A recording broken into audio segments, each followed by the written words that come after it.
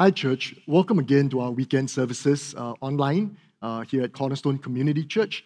Now, this weekend, I want to speak to you about the burning bush encounter. You see, Exodus chapter 3 is well known for one thing: Moses' encounter with God at the burning bush. Now, I really do love these familiar passages in our scriptures, and I love them because they are so iconic. And just about everybody knows something about these encounters, right? And they're an easy point of reference for all of us. Now, I love them as well because they're often so familiar to us that we end up glossing over the details in these accounts and miss lots of nuggets of important truth. I believe that the burning bush encounter has many things to teach us about our approach towards God. And hopefully I can bring and point out some stuff to all of us that maybe that we have not noticed precisely because of our familiarity with the account. Okay, so to get us started, I'd like to read for us from Exodus chapter 3, from verse 1 all the way to verse 10. Now Moses was tending the flock of Jethro, his father-in-law, the priest of Midian, and he led the flock to the back of the desert and came to Horeb, the mountain of God. And the angel of the Lord appeared to him in a flame of fire from the midst of the bush. So he looked, and behold, the bush was burning with fire, but the bush was not consumed. Then Moses said, I will now turn aside and see this great sight, why the bush does not burn. So when the Lord saw that he turned aside to look, God called to him from the midst of the bush and said, Moses, Moses. And he said, Here I am. Then he said, Do not draw near this place. Take your sandals off your feet, for this place where you stand is holy ground. Moreover, he said, I am the God of your father, the God of Abraham, the God of Isaac, and the God of Jacob. And Moses hid his face, for he was afraid to look upon God. And the Lord said, I have surely seen the oppression of my people who are in Egypt, and have heard their cry because of their taskmasters, for I know their sorrows. So I've come down to deliver them out of the hand of the Egyptians and to bring them up from the land to a good and large land, to a land flowing with milk and honey, to the place of the Canaanites and the Hittites and the Amorites and the Perizzites and the Hivites and the Jebusites. Now therefore, behold, the cry of the children of Israel have come to me, and I have also seen the oppression with which the Egyptians oppress them. Come now, therefore, and I'll send you to Pharaoh, that you may bring my people, the children of Israel, out of Egypt. What an amazing passage of Scripture. Now, the first observation I want to share with you is that we need to notice the unusual in the common. In verse 2, we are told this, so he looked, or Moses looked, and behold, the bush was burning with fire, but the bush was not consumed. Now, here's something to start us off. Burning bushes in the wilderness is not an uncommon sight. While bushes don't generally combust spontaneously, I'm certain that in the 40 years of sojourn in the wilderness, Moses would have seen his fair share of bush fires. The thing that was unusual was that the bush was burning, but it was not consumed. Truthfully, this might not be the most noticeable thing. After all, a burning bush is not something extraordinary. If Moses had not looked more closely, he might have well missed noticing that the bush wasn't being consumed. You see, Moses did not become so accustomed to his surroundings that he failed to notice the small differences that was occurring in this situation. What I want to say to us is that God will oftentimes nestle the unusual in the midst of what is common and natural. And it is important for us as Christians to develop eyes to notice the unusual even amongst the common. In fact, we're told in Matthew chapter 13 that when Jesus returned to Nazareth, the people were offended and they did not believe in the Lord because Jesus really was a common sight to them. I mean, they knew his father Joseph, they knew Mary, they knew his brothers. They had seen Jesus growing up, walking down the street every day. Jesus was a common sight to them. And as a result, they failed to recognize that Jesus, who was before them now, who was teaching with such wisdom and working mighty works, was different. As a result, they missed what God was doing. And oftentimes, when God is about to do something afresh, he will place something unusual in the common, and we must develop eyes to see the difference. Now, what we need to also notice in this encounter is that the initiative that precipitated this encounter with God came from Moses. We're told in verse 3 and 4, that goes as follows. Then Moses said, I will turn aside and see this great sight, why the bush does not burn. So when the Lord saw that he turned aside to look, God called him from the midst of the bush, saying, Moses, Moses. You see, Moses paused, he stopped, he turned aside. He stopped whatever it was that he was doing at that moment and whatever he might be supposed to be doing, and to observe this unusual sight. He brought his life to a standstill at that moment. He put aside his schedule, maybe that he has responsibilities, but he looked at this thing. He turned aside. Now, here's something. When the moment comes for us, many of us may not pause and turn aside. We may well keep on going onwards with our business and our routines. Most of us aren't inclined, to have our schedules interrupted.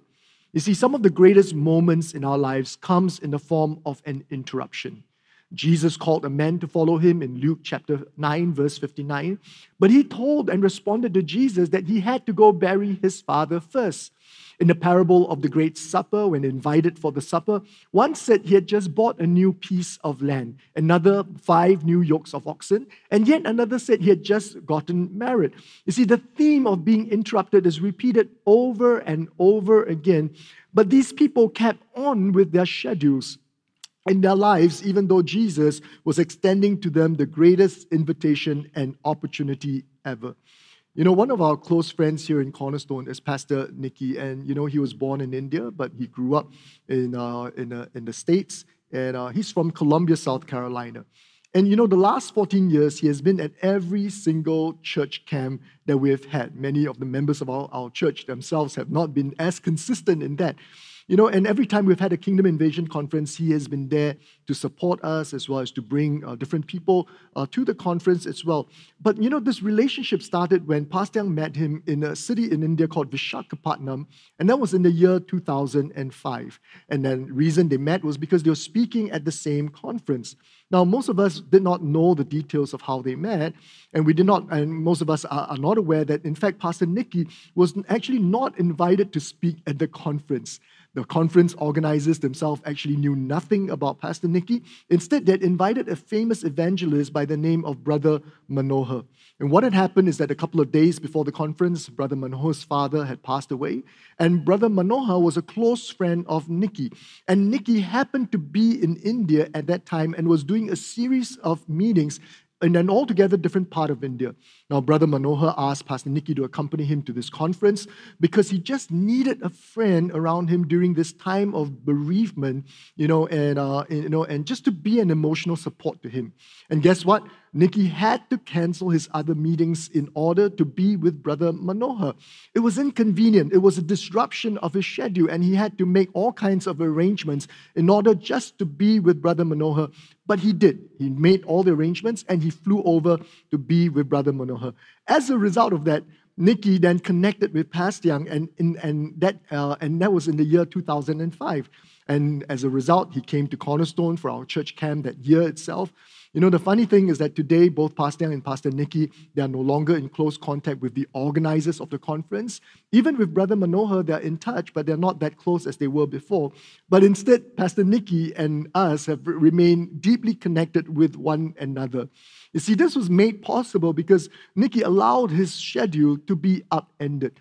Many times, this is what God does. And I want to emphasize this. We must always be in a posture to turn aside as our responsibilities mount, as things increase in our lives, as the church grows bigger. The tendency is for us to lose this posture and flexibility. We become fixated on what we have planned, and disruptions get frowned upon all the time. You see, we're called to be subjected to God and not our schedules. May we be more on the lookout of God's movements in our lives rather than just allowing our planners and our calendars to dictate our lives. Amen? Now, the second observation I want to bring to you is this, that God's call requires a response. Take a look at verse 4. It says this, that when the Lord saw that he turned aside, when Moses turned aside to look, God called him from the midst of the bush and said, Moses, Moses. And he said, here I am. Now, the first thing that God spoke wasn't about the assignment. The first words that came out of the mouth of the Lord wasn't about what Moses was being called to do. Instead, the words that came out of the Lord's mouth was to call Moses by name. Moses, Moses. I believe this is an incredible expression to us on several things. Firstly, that God knows us by name. Now, think about that for a moment. There are over 7 billion people alive on this planet, and He knows your name. You see, when God calls our name, it isn't just that He knows how to verbalize our names, but it is an indication that He knows us, that His eyes are on us, that He's interested in us, and that He cares for us. The second thing is that God knows that we are ready. You see, in this encounter with Moses, the calling of Moses wasn't just an acknowledgement of the person of Moses, but an acknowledgement that Moses was now ready for what God is about to call him to do. In other words, God had seen all that Moses had been through, this 40 years of wandering in the wilderness. He saw Moses' development, his internal strength that has been developed, his character. God has measured Moses and knows that Moses is now ready for what He's going to reveal to him. The third thing about this, the calling, is that God personalizes the calling. It is one thing to receive an assignment or a job from your boss at work. I mean, it is a job we have to do, right? I mean, it is perhaps something that is distant, a responsibility for which we will be remunerated for. This is what we get paid to do. But you see, when God calls us to something, it is personal. It's not a job. It is not distant. Our task that comes from the Lord springs from our relationship with Him. God doesn't initiate a calling to us with my servant or my staff, but God comes to us at a very personal level and calls us by name. Look at Moses. Let us then look at Moses' response, because Moses responds to God calling his name with these 3 words, "Here I am."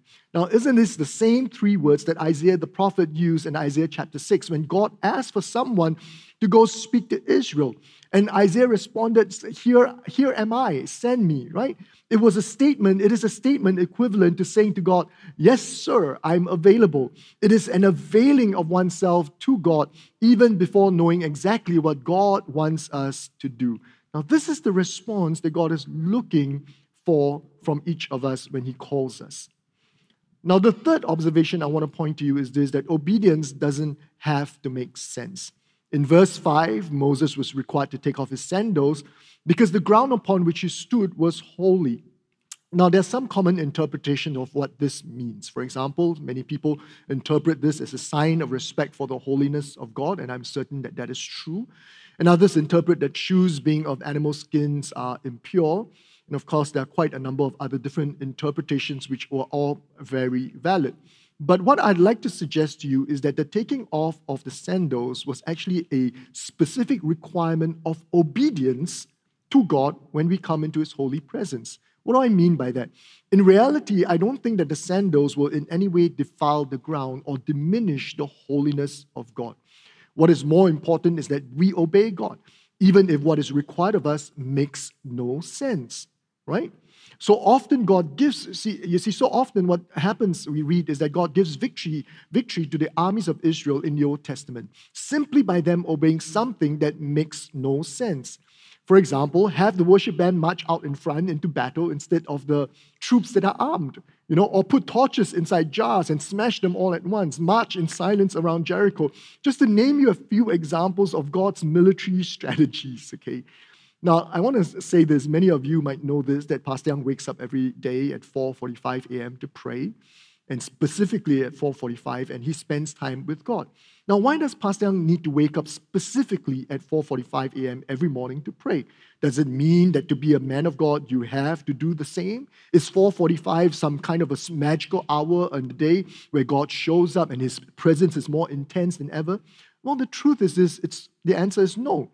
But the point to be made is that for us to progress further into the holiness of God, He will require obedience from us. The act of obedience doesn't have to make sense. And for Pastor Young, it was an act of obedience to something that God specifically stirred in his heart. And it just, when God does something like that, it just needs to be obeyed. There is no reasoning required. There's no asking of why that is needed. We just need to obey the Lord. Now, it might be an abstinence from alcohol, or a waking up at a specific time every day, or praying a specific verse for a season daily. You see, all that is required is that when God speaks to us and He's ready to bring us into a closer place of holiness with Him, that our response has to be obedience. Now, the fourth observation I want to I want to bring to you, is that God introduces himself. In verse 6, this is what it reads. Moreover, he said, and this is God speaking to Moses, I am the God of your father, the God of Abraham, the God of Isaac, and the God of Jacob. And Moses hid his face, for he was afraid to look upon God. Now, before God tells Moses what he wants to do, he first introduced himself to Moses as the God of his father, the God of Abraham, the God of Isaac, and of course the God of Jacob. Now, there's something important that we need to see here. In every encounter with God, we can get lost in the content of the encounter and miss the person of the encounter. You see, God always wants to show us something about himself in the encounters that we have with him. You know, many a times the encounters that I've personally had with God contains an element of action or something that God calls us to do. There are times in my encounters with God that I see something, where God is calling me to aspire towards, or there are times when I've sought God's wisdom about what to do in a situation and God comes and he speaks to us and shows us what we are supposed to do. But let's not forget that the primary thing about every encounter we have is him. It's about knowing him, because even if he tells us what we are to do in a particular situation, there is a revealing of his character, of his nature, of his ways to us. God wants to reveal himself to us. Abraham was told to sacrifice his son, and it was an action that he had to do. And he obeyed God. But God provided a replacement in the end, a replacement sacrifice so that Isaac did not need to be sacrificed. You know what happened at the end of this? Abraham walked away from that encounter with God, declaring God's name as Jehovah Jireh. You see, the gain out of this whole encounter, as he came out of this encounter, was a deep revelation of who God is. And that's why till now we understand and we know that he is Jehovah Jireh. And that's what an encounter is. You see, in this case, Moses was introduced to the God of Abraham, Isaac, and Jacob. He had to understand, he had to see that he's not the first person, in which God was beginning to do a work. He was only a part of a continuation of what God had begun. God had a plan from the very beginning, and we're all just being fitted into that plan. God made a covenant with the patriarchs. He brought them out into the promised land, and he dealt with them in their lives all through that the whole season or when they were, wandering in the promised land.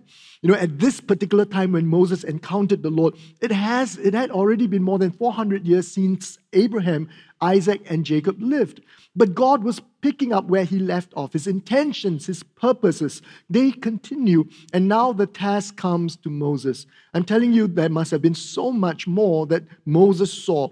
The fullness and expression he must have experienced in that very moment when God introduced himself as the covenant-keeping God. The fullness and the extent of who God was. And that's why Moses could not but hide his face, and he was much too afraid to even look upon the Lord. You see, our experiential knowledge of God will determine the extent to which we are able to carry out the assignment that God has for us. The more we know him, the more we are able to be grafted into his plans and his purposes. This is what Moses was undergoing. He needed to first know the God that he was serving before he could carry out his assignment. And I want to suggest the same thing to us, that until we know him, until we know what is most important in knowing him, we cannot fully carry out the assignment that God has for us. The final observation I want to bring to you is the heart of the assignment. Because you see this, God enunciated the assignment to Moses from verse 7 to verse 10, right? 4 verses. And what I'd like for us to notice in these 4 verses is that God doesn't just tell Moses what is the assignment, what needs to be done, but he indicates his personal involvement in experiencing what his people were going through. In fact, God indicates clearly with these expressions. He says this, he says, I've seen their oppression. I've heard their cry. I know their sorrow. Look at the order of things here. God sees, he hears, he knows the oppression, the sorrow, and the pain of his people. And as a result, he sent Moses to deliver them out from slavery and oppressions. Now, we cannot successfully fulfill God's call without knowing what is God's heart. Did you know that, we can speak accurately God's word to someone through prophecy and still have prophesied the wrong thing if we did not communicate it with God's heart? I've got 3 boys, and I call them by their names or different things at different times when I want to communicate something to them. When I want to, call them to me affectionately, I may say, my son, and of course we have nicknames for them that we call, or I might just call their names and say, hey, Aaron, can you help me with something, But there's a moment where I would call his name and it would be completely different. For example, there are times where I will say, Aaron Ling Wei Heng. And when I say that, you understand that the whole thing of what I'm trying to communicate is completely different.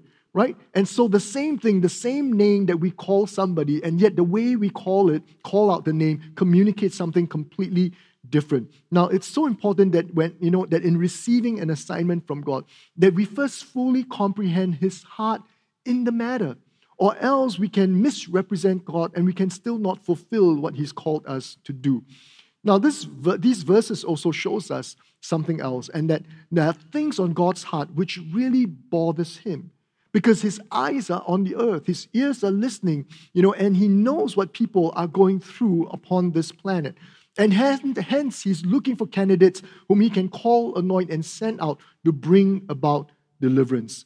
Luke chapter 4, verse 18 to verse 19, Jesus reads this before His audience. And He says, the Spirit of the Lord is upon me because He has anointed me to preach the gospel to the poor. He has sent me to heal the brokenhearted, to proclaim liberty to the captives, and the recovery of sight to the blind, to set at liberty those who are oppressed, to proclaim the acceptable year of the Lord. You see, Jesus came fully to fulfill the agenda that is on God's heart. And in many ways, God is still looking for sons. He's looking for daughters. He's looking for candidates that will hear His heart and avail themselves to do His agenda, which is to preach good news, to heal the brokenhearted, to set captives free, and to open blind eyes. This is what God wants to do.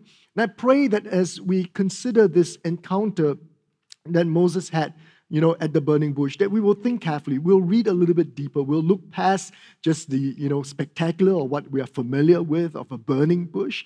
And we'll see that there's so much more that God wants to bring to us about His visitation and His encounters. You see, when God visits, may we not miss His visitation, because we've become accustomed, to the common, and we do not see Him and His movement or recognize His movements in the midst of what is common. May we know how to respond rightly. May we understand that it is about knowing Him as He reveals Himself to us. May we know that it springs from a personal relationship with Him. May we also know that we need to know what is His heart concerning the assignment before we can fulfill what He has for us. And as we do this, as we learn this, as we look into this, God basically gives us a little blueprint of how we are to approach Him and come before Him. Well, church, I do hope that you're blessed by the Word of God this weekend, and I pray that it's not just something that we hear, but it is something that the Holy Spirit will inspire and speak to us specifically about our response and what He expects of us. There's always a readjustment that needs to happen whenever the Word of God comes.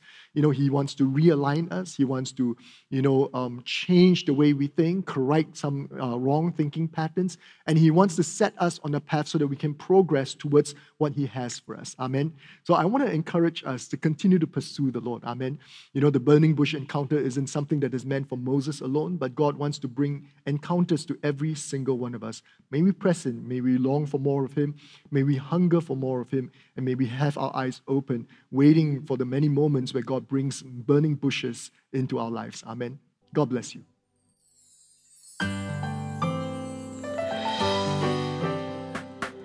You've just listened to a production of Cornerstone Community Church. Please note that all unauthorized reproduction, distribution, or sale of the recording is prohibited. For permission to reproduce or distribute the sermon, please write into mail@cscc.org.sg. We hope that you have been blessed.